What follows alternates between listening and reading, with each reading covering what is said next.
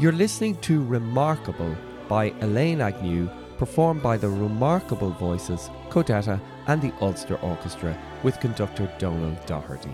A piece which is programmed for the opening night of the 2021 City of Derry International Choir Festival. I'm Jonathan Grimes, and this is Amplify, a podcast from the Contemporary Music Centre. And in this episode, produced especially for the City of Derry International Choir Festival, we chat to two of the Irish composers who feature in this year's festival, Elaine Agnew and Eoin Desmond. To tell us more about the episode and introduce our first guest, I'm joined, as always, by CMC Director Yvonne Ferguson. Hi, Yvonne. Hi, Jonathan. So we're coming to the end of October. The mellow tones of autumn are well and truly in view across our little island. And that time of year brings around the City of Derry International Choir Festival and CMC's annual trip to Derry as a festival partner. Delighted to say that this year attendance in person is possible at some concerts. The concert featuring Remarkable by Elaine Agnew that you've just mentioned, and the concert which features a new work by Eoin Desmond in celebration of the Columkill 1500 anniversary. Well, as you know, Jonathan, CMC has been a partner with the festival from the early years with the award for the best performance of a choral work by a composer from Ireland. And then in recent years, we've continued to work closely with festival director Donal Doherty in our joint aim that a chosen work from the catalogues of CMC or a work written by a composer represented by CMC is mandatory for those choirs entering the international competition. And that's resulted in many visiting choirs engaging with Irish choral repertoire and continuing to perform it in their home countries. Well, competitions are still on pause at this year's festival, but it's still a jam-packed programme. So much singing to enjoy and engage with over the days of the festival, including these new choral works from Elaine Agnew and Eoin Desmond. Well, Eoin and I had a chat a few weeks ago, tracing his own engagement with choral music from his earliest days as a boy soprano to this present new work, and his vast knowledge of the legendary saint, Saint Columkill, which he has brought to this festival commission for choir and cello, celebrating the Columkill 1500 anniversary.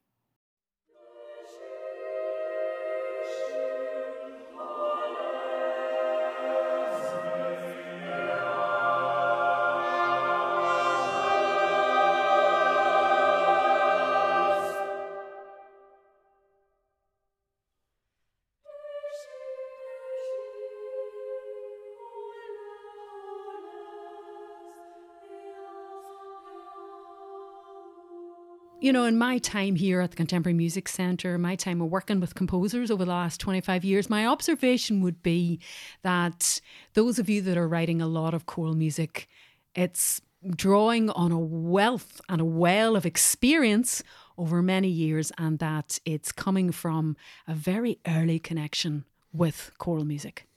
Yeah, for me, very much so. I started singing choral music as a treble in St Finbarr's Cathedral in Cork at the age of 8. And I've been very closely connected to cathedral music since then. I was in St Finbarr's until I moved to Dublin. I was in Christchurch while I was an undergrad and doing my master's in Trinity, and then moved down the hill to St Patrick's, where I've been since 2013. And I think it's just that people write what they know. I found it very interesting recently with the Chamber Choir Choral Sketches project that's been running for several years, that bringing in people from sort of with maybe less choral writing experience, how their approach to choral music can be quite different, and how some of them can be maybe kind of restricted by this preconception of, you know, choral music must be this SATB, almost like they're going, right, what's the most famous piece of choral music? Mozart's Ave Verum Corpus. So I must be bound by the constrictions of style. And actually what I find really interesting about singing in the chamber choir is exactly the opposite, that we do music that kind of explodes the sort of traditional notion of what choral music can be. And yeah, I find that really interesting, and we've talked about this before, this sort of kind of trap I think that sometimes composers can fall into, of the kind of gorgeous harmonious choral music that they think they need to write.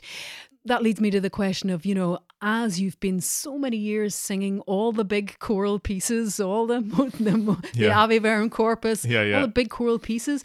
And I'm interested, you're talking about there, maybe the more experimental or pushing the envelope a little bit in choral music.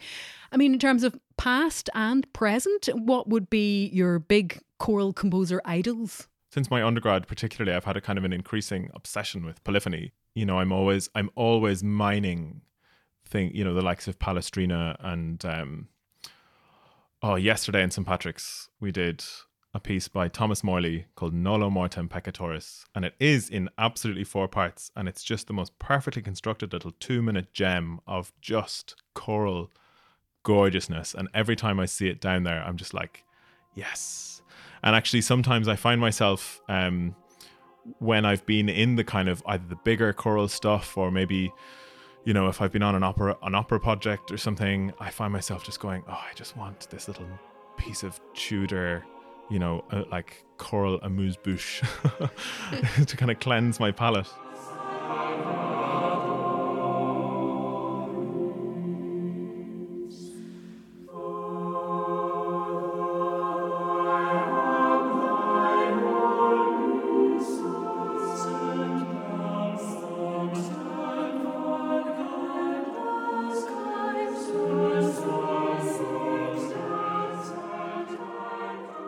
If you look at the kind of composers I'm most interested in as you go through, you know, time, you know, the French composer Duruflé, who takes plain song and just sort of treats it in this amazing polyphonic way. The Rachmaninoff Vespers, again, I mean, not polyphonic in the same way as the Palestrina, but again, taking sort of this chant and imposing this sort of really interesting approach to, you know, multiple voices.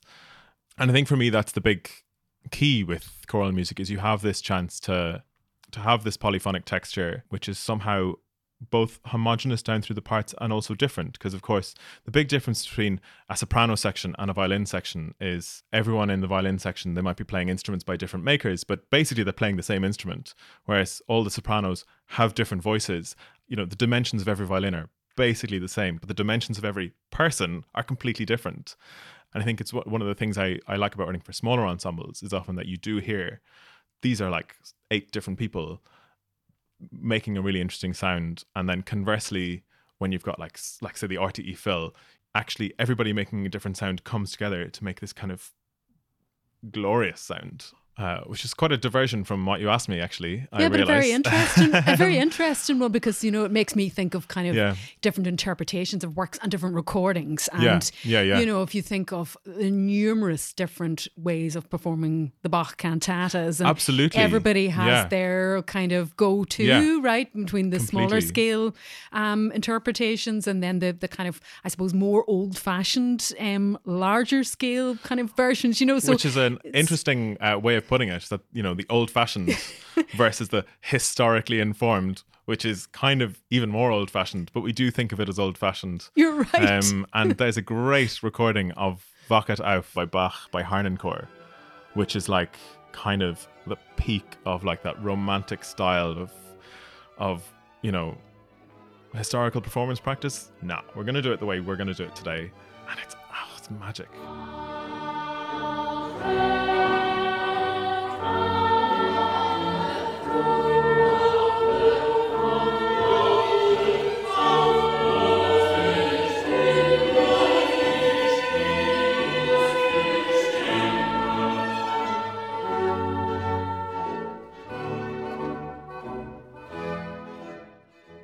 I don't like being in rehearsals of my music. I don't like this idea that I've written a piece and there's only one way for it to sound, and I have to be there saying, you know, tenors, your crescendo needs to be 3 decibels less, because it was in my head when I was writing down the piece. There's an organist in America who does my music with his parish choir, and he sent me the recording of the very first piece they did with him, my short service, and I sent him back an email saying, oh, hey, it sounds great, but I think it's a bit too fast. And he said, that's the tempo marking that's on the piece. And I listened back and I realized it was. And then I listened to it a couple of days later and I went, actually, it sounds great. It's not too fast at all. So why should anybody else try and adhere to this like one idea of how I think my piece should sound if I can't even do that? And I sort of very arrogantly then apply that mindset to all the music that I am involved in. You know, music is not sculpture, where that's the finished product forever, secula seculorum. I think it's really important. I think that's quite particular to choral music, though, when I reflect a little bit on, because we're used to amateur choirs or semi-professional, very, very high quality amateur choirs taking the repertoire and, engaging audiences with it. Whereas I suppose with instrumental music, we're not so used to that, right? So we're not as accepting maybe, because we're not hearing an amateur ensemble doing the Brandenburgs every day of the week. Yeah, whereas exactly. we are hearing, our local choir or, our very good semi-professional local choir singing De Ruffly or the Fauré Requiem. Or the Fauré Requiem. Yeah, obviously the quality of the instruments might be higher in a professional ensemble to an amateur ensemble, but essentially it's still a violin, a French horn, and sort of fundamentally the mechanics of and dimensions of the instruments are basically the same. But again, in a choir, and even between two professional choirs of equal standard, you might have radically different voices. We can train and work to blend all we like, but fundamentally we are different people. And the conductors I've sort of most enjoyed working with have really let that through. And instead of trying to, again, conductors that instead of trying to go, we're going to sound like the Estonian Philharmonic today because that's who I did this piece with first, so you have to sound like that, goes, right, you're not the Estonian Philharmonic, you're the lay vicars of St. Patrick's Cathedral, or you're Chamber Choir Ireland, or you're Resurgam. So you're going to sound like the people you sound like. It's much more satisfying, I think, to have that flexibility and almost a sort of a generosity to allow the singers to be bringing what they're bringing and then to work within that.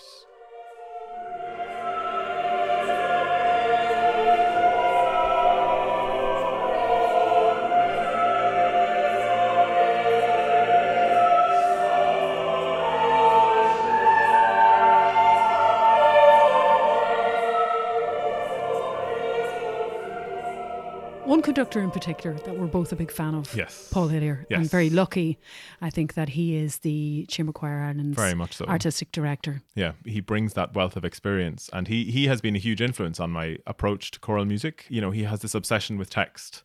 As singers, we're almost always dealing with text, almost the whole entire time. Very rarely we're not.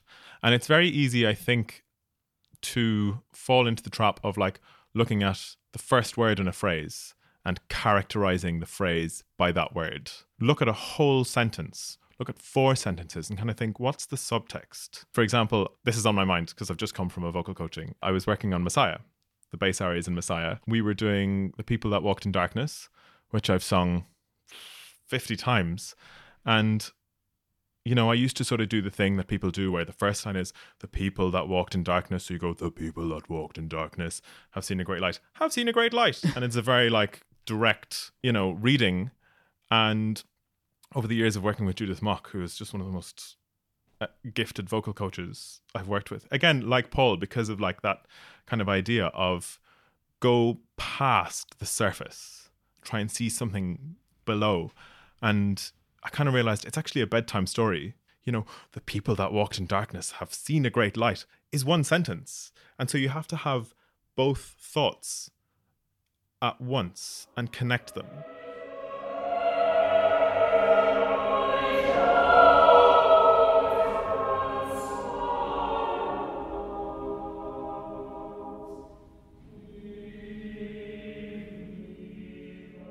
What is it that sort of drives that I want to set this text to music?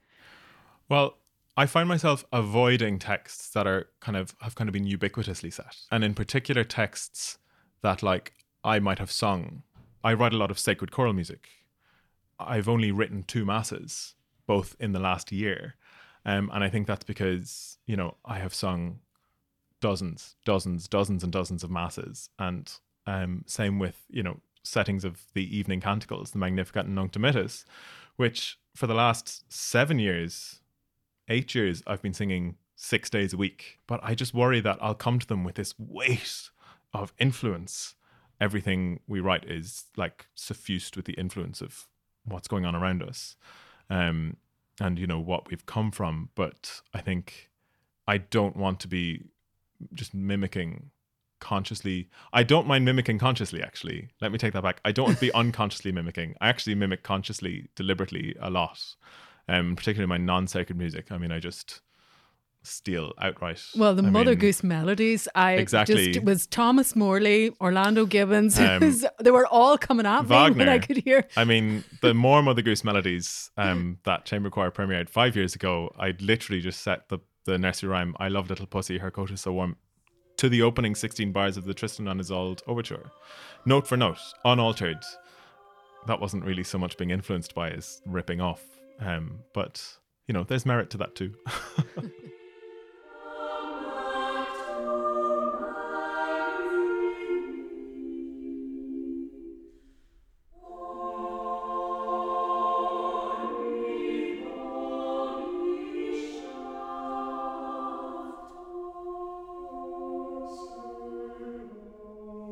Well, let's talk about St. Columkill. Yes. And, we're celebrating this year's City of Derry International Choir Festival with this partner podcast.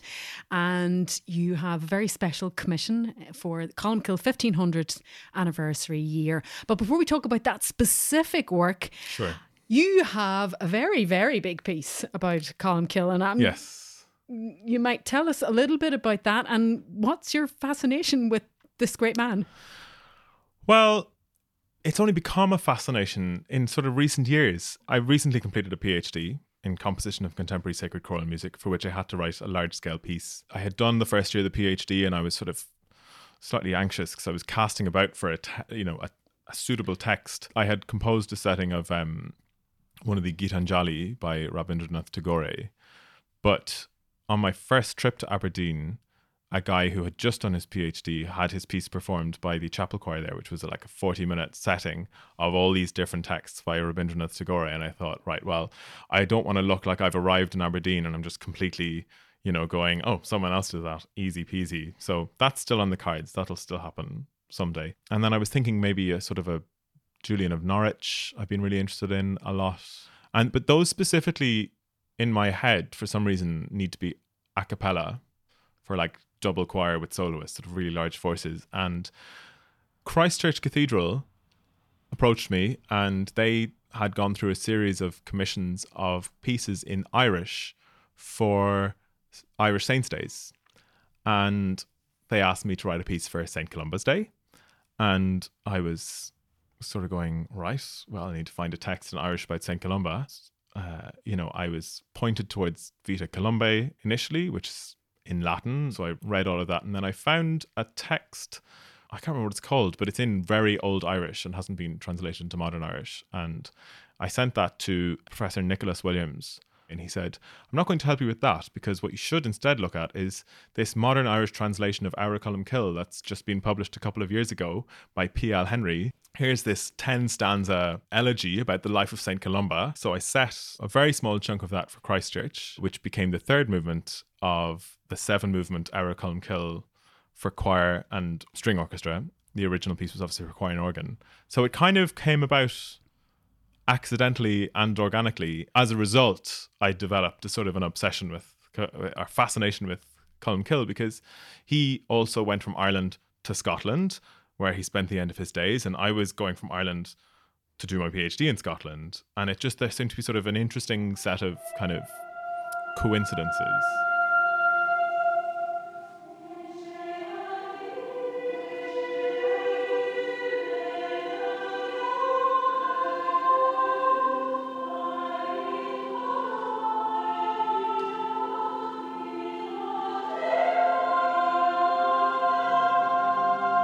So one of the big sort of structural features of my big PhD piece, Ara Columkill, is a lot of it is based on the hymn tune by Stanford called Columba.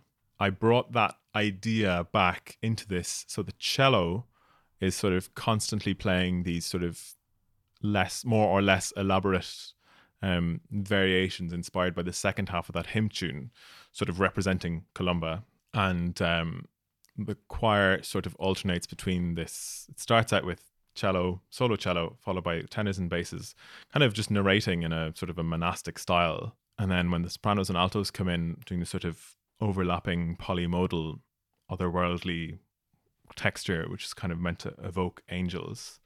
And it sort of gets faster and faster and faster, and suddenly comes to a dead stop, and the choir unaccompanied just is Bishop Finio, and they sing this sort of fanfare, which is pseudo-Tudor.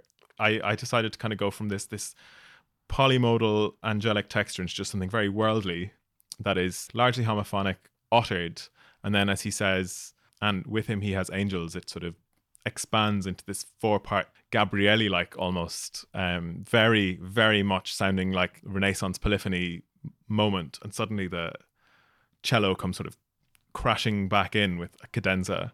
Columkill is here and he's in charge and taking names.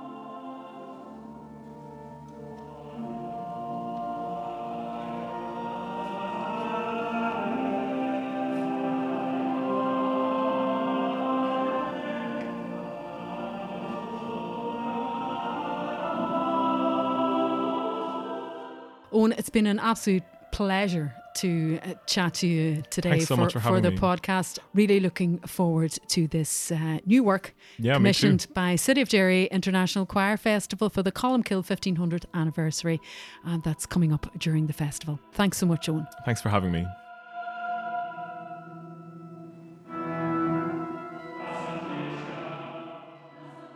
Owen Desmond's Amra Columkill, the Christchurch Cathedral Choir, conducted by Ian Keatley, ending his conversation about his work with Yvonne Ferguson. And his new work, commissioned by the festival as part of the Columkill 1500 celebratory programme, receives its premiere in Derry on the 21st of October. Next, it's composer Elaine Agnew. And Yvonne, the idea behind her piece Remarkable is quite something, isn't it?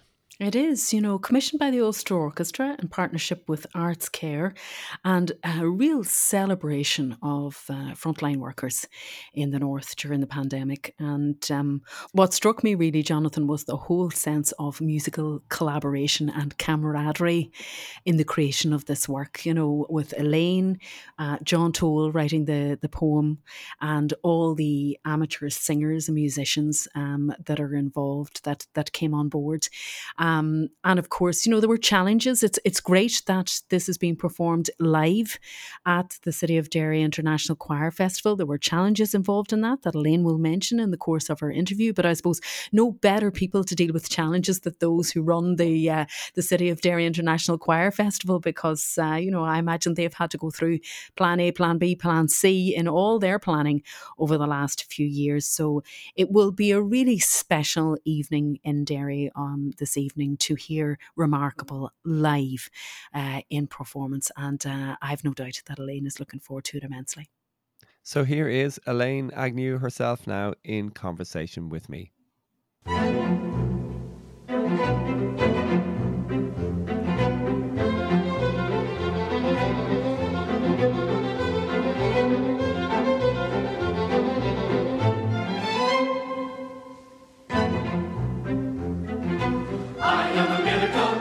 Because the cord was wrapped around my neck, the doctor didn't realise.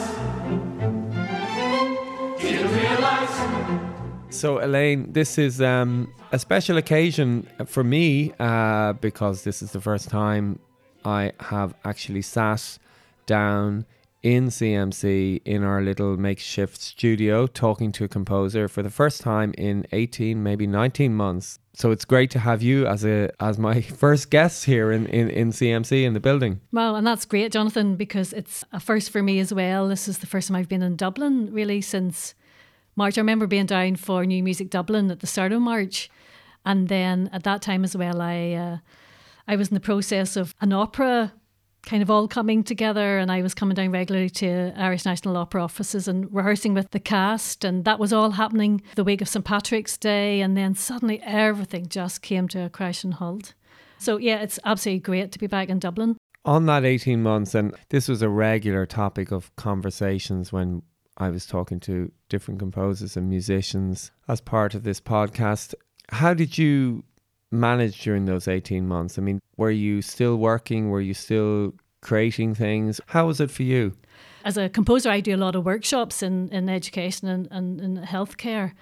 And then all of that got cancelled But quite a lot of that moved very quickly online via Zoom and other platforms, and that kind of worked well. But yeah, I had commissions. I had a commission from the Belfast Music Society for baritone and piano. So that still went on ahead. And then a couple of things came up with BBC Radio 3. And then the project that we're going to talk about today, Remarkable, came up. So I suppose maybe in the past number of months, I've been really madly busy. So I've got a few commissions now that I'm still trying to get through that'll take me into next year. But one thing at the start of lockdown, I moved down and spent a lot of time with my mum. So I took kind of a whole pile of work down home with me. And what I did do was that I went through everything that I've composed since I was a student, studying with Kevin Volans at Queen's way back in the 1980s, and going through every piece right up till now. I was really thankful of the time. I spent maybe 2 or 3 months just going through everything. Did you discover anything about yourself as a composer from looking back that you maybe had forgotten about or hadn't realised, through looking back through the lens of where you are now? Yeah, because when I was at Queen's, that was around the time that Kevin Volans was appointed as composer in residence at Queen's. And myself and John Toll, fellow student who actually has been involved in this Remarkable project with me, we were the only two in my year that decided to do composition. And the very first piece that I composed with Kevin, and then that would have been performed at Queen's in the Hardy Room at Queen's, was a little piece called Ted Over Tales. I've no idea why it was called Ted Over Tales. So I found an old cassette tape of the recording from that day, and I listened to it and I played it through, and I'm thinking, God, I still sound the same. I still love augmented fourths, F to B, specifically that one, and semitones. So Ted Over Tales is all Fs and Bs and kind of running up and down semitones. So in a way, that very first piece has supplied all the building blocks for everything that I've done since. It's very, very bizarre.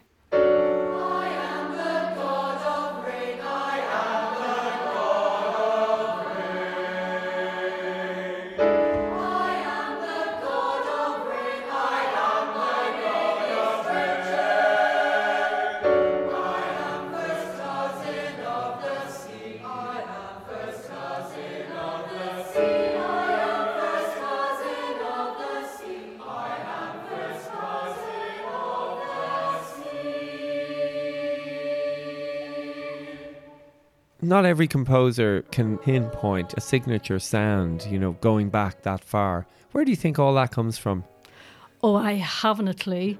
I suppose I, like everybody else, had a very kind of traditional kind of upbringing in music. I ended up playing the piano when I was about 9 or 10 because a piano suddenly appeared in our house because my granny thought every farmhouse should have a piano and a horse. I think the horse appeared first. So I ended up going to a riding school, and local riding school in Ballyclare. And then I'm doing O-level music and then A-level music, and then at the same time having piano lessons and getting up to grade 8 and then going, what am I going to do? For quite a number of years, I was obsessed with horses and I wanted to be a jockey.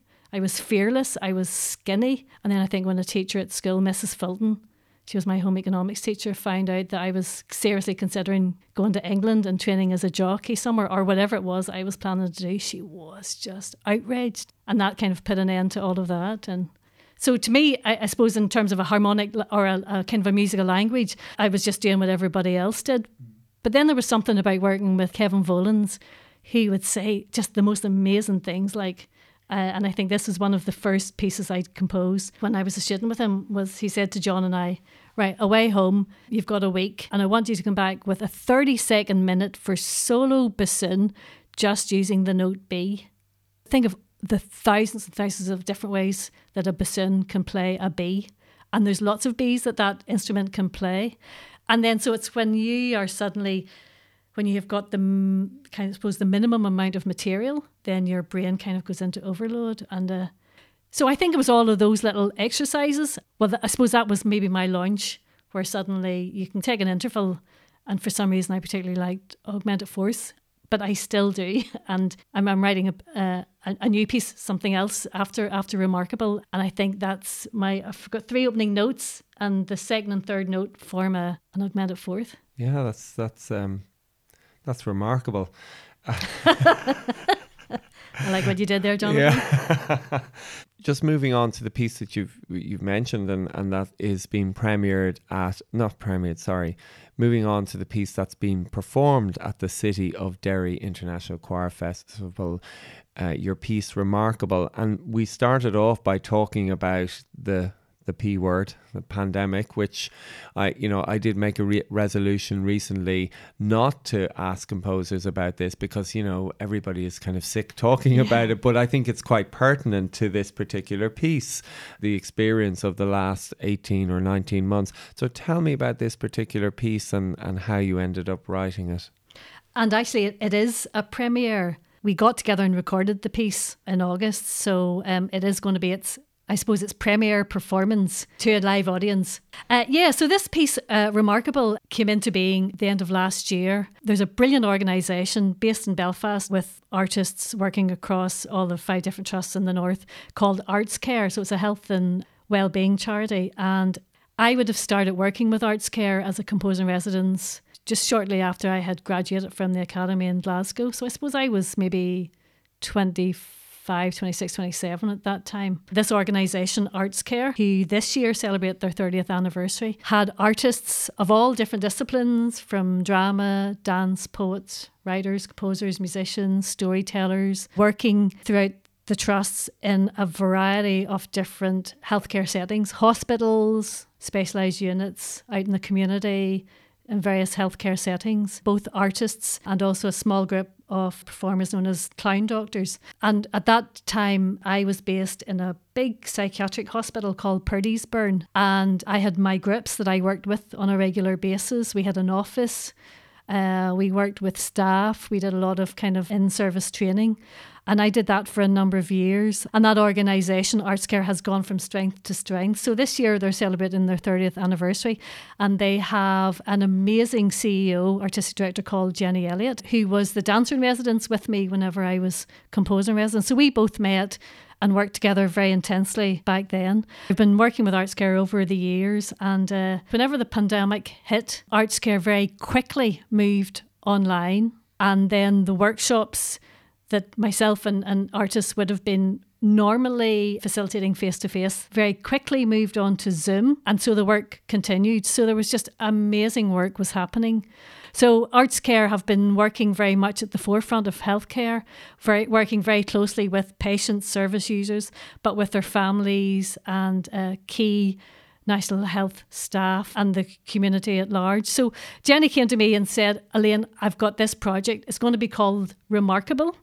And it's about how the ordinary person has now become extraordinary, doing extraordinary things, and how people have become incredibly resilient. So she wanted to commission a piece of music that would be then the soundtrack for a film that would show the remarkable work of ArtsCare, of its artists, of national healthcare staff. So the basic idea is that it would be a piece for orchestra. I really wanted voices, like an SATB chorus thing. So we worked with Cadetta, an internationally acclaimed chamber choir in Derry. The most important thing about the piece was that there would be a single line melody, quite easy to learn, memorable. You don't need to be able to read music to learn it. And that would be the remarkable voices. And in this case, we were able to work with an ArtsCare Trust choir from the Southern Health and Social Care Trust. So that's kind of Armagh, Portadown, Newry, that's that kind of area. So they're a choir that have been together for quite a number of years, and their nurses and their OTs, administration staff, estate and marketing, a whole spectrum of workers. And then a few of them are volunteers who have just kept that connection with healthcare. So they got permission then, as long as we rehearsed outside in St Luke's Hospital in Armagh. We were allowed to have a number of rehearsals, and we brought on Karen Diamond, who directed and worked with that choir. So they're rehearsing in Armagh. Meanwhile, Cadetta are in Derry rehearsing with Donald Doherty, who's their artistic director, and then he ended up conducting the recording that we did.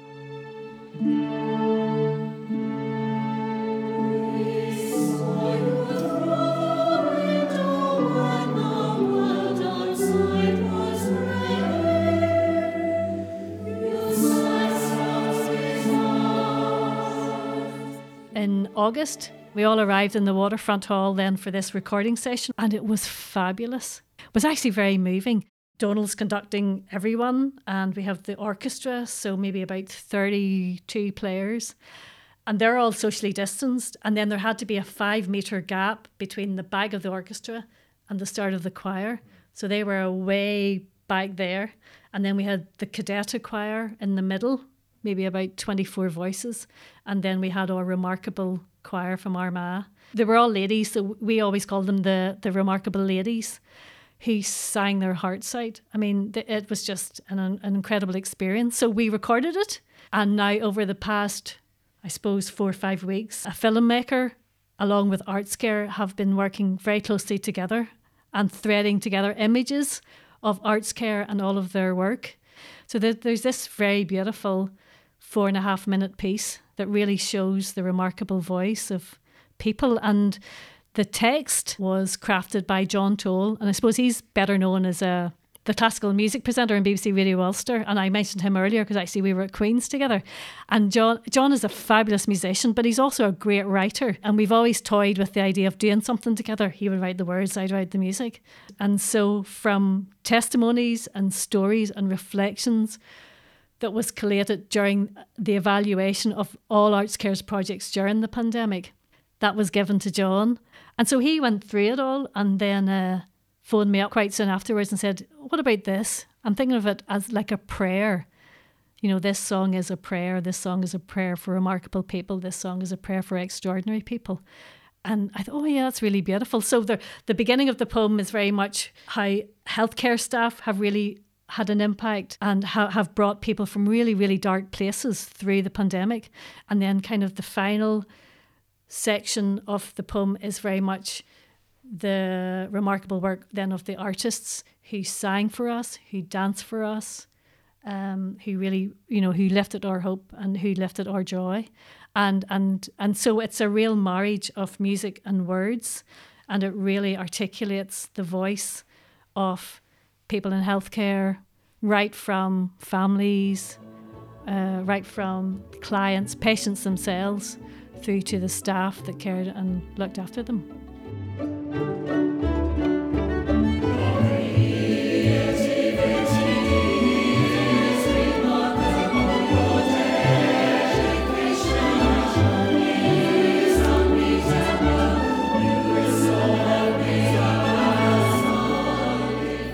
And so we had Donald's Cadetta, the chamber choir from Derry, all in beautiful, just looking so beautiful. And everybody was in their gear. Everybody looked as if they were going to walk right onto a stage with 1,000 people in the audience. Here we all were, all dressed up, all with our makeup on, all looking and sounding fabulous. And there wasn't a sinner in the auditorium. There was no audience because we weren't allowed an audience. And that kind of starkness was probably much more emotional than anything else. So you know what? It felt a huge privilege. I mean, I felt so blessed to be there, to be part of that, for us to be doing that, you know, just coming out of the most recent lockdown, and just the sheer joy of being able to perform, being able to sing. I mean, live music is just incredible. I think we all become a bit maybe used to it or a bit complacent about it all. But I like to think that we're all coming back into music with a whole new freshness and a whole new love for it.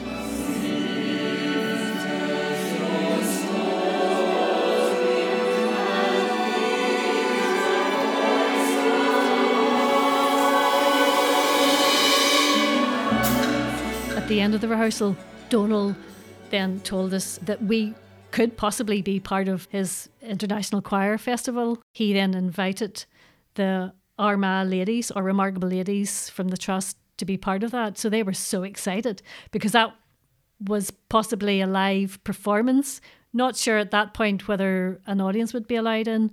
Donald got the green light for his opening night concert. We would be allowed a live audience. We'd be in the Millennium Forum in Derry, and we would have Cadetta, and then we'd have our lovely, remarkable Armagh ladies.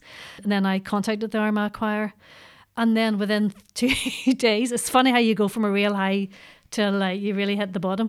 They went obviously back to the Trust to the Southern Trust Health and Wellbeing team to say, we've now been invited to perform in Derry.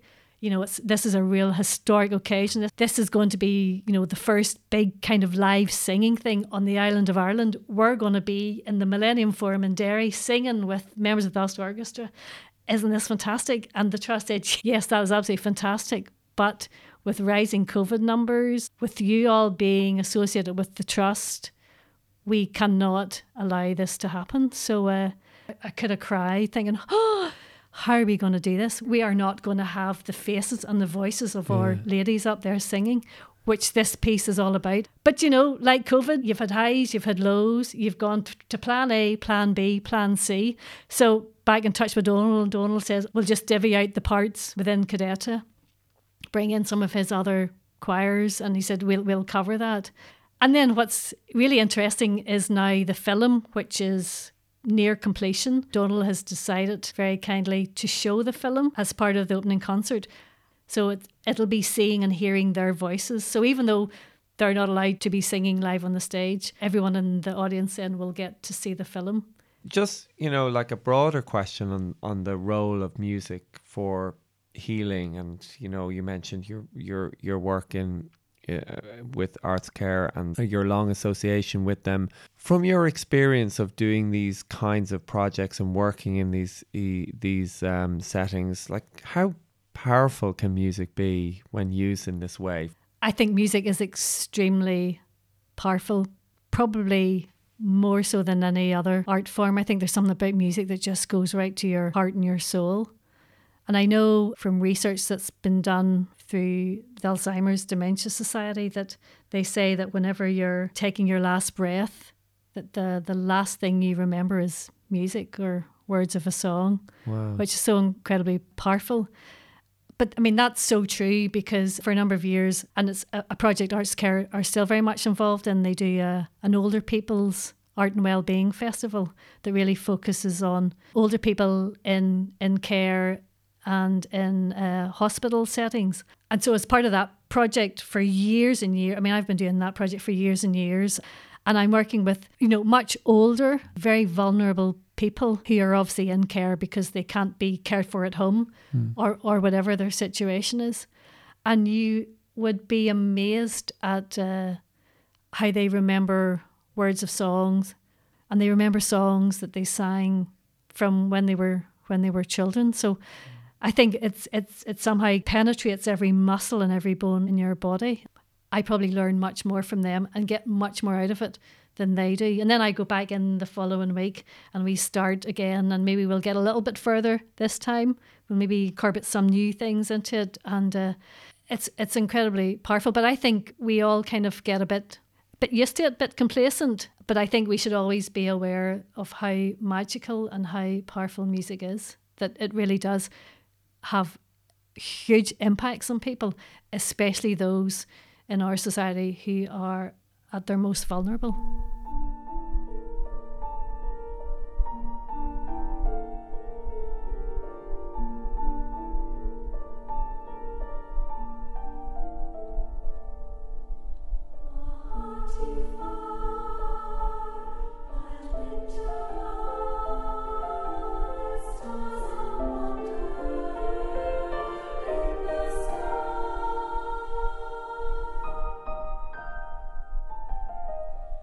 You started working with Arts Care in your mid-20s, but obviously you took so well to it, and you've been working in healthcare settings ever since. What is it about it that is a right fit for you? Like where does all that come from? It's the kind of work you either love it or you don't. I think that's the first thing, and not everybody likes it. I suppose for a lot of musicians, composers, that might be their idea of hell, being in that situation. But for me, I love it. I suppose I just love being with people. I remember when I was a student studying with Jimmy McMillan, he took us into primary schools to do outreach work, because that was a big part of his kind of education as well, is that yes, you can be a composer and you can stay at home and you can sit in your attic and write music, but unless you're out there working in the community, you're not going to have as big an impact that you could have. So he set up all these projects, and there was me and 3 other students, and I loved it. I just loved the mayhem of it all, and the other 3 hated it. And so it's interesting that from that then, I think I had, it was around that time then I had an opportunity with another lecturer to go and work in healthcare. And we went into, I think, a dementia unit somewhere. And then obviously that was the complete opposite. It was very quiet. It was very calm, and we used very different instruments. But it was equally as beautiful. Mm. So I think I'm very much a people's person. And I think it's engaging with people and learning from other people. And yeah, that's a hard question. But I know it's something you either love it or hate it. We hope that you get all you are hoping for or better, whether you want that puppy, but you get a hamster, then you find you love it better, or they trick you by pretending you won't get that vicar scooter, and then you get one. Bringing it back to the theme of this podcast, which is, the choir festival and choral music, and looking at remarkable as a piece for choir and orchestra and chorus. Choral music is a big part of your work. I was looking back over your lists of works, and there's numerous pieces for choir on its own, choir and orchestra, choir and instruments. Does that interest in choral music, does that come from what you just said as well, that you like being around people? And choirs are very, I suppose all music is people focused, but especially choir, there's something more immediate about, being in a choir. Yeah, it's very energetic, isn't it? It's very kind of in your face. Yeah, I think the thing as well with choral music is that I often work with choirs that wouldn't be professional choirs. So community-based choirs, adult choirs, children's choirs, some readers, some non-readers, and they all bring something very particular to the situation. But I especially love working with writers and poets, especially living ones, so that you can have a conversation with them. You can get them to read the poem to you. You can record it, so you have a recording of them reading their poem and their rhythm, and using that maybe as a guide. So a lot of projects where it's involved a commission to write a new piece for a choir, if I can, I would really encourage the commissioner to bring on board a writer or a poet or whoever that is, someone to craft words, whether that person goes and works with the choir and collectively creates a text, so that the poet, words by John Toll from the voices of whoever, that kind of setup. So I love that, because then the choir are up there singing their words. That must be just the best thing in the world.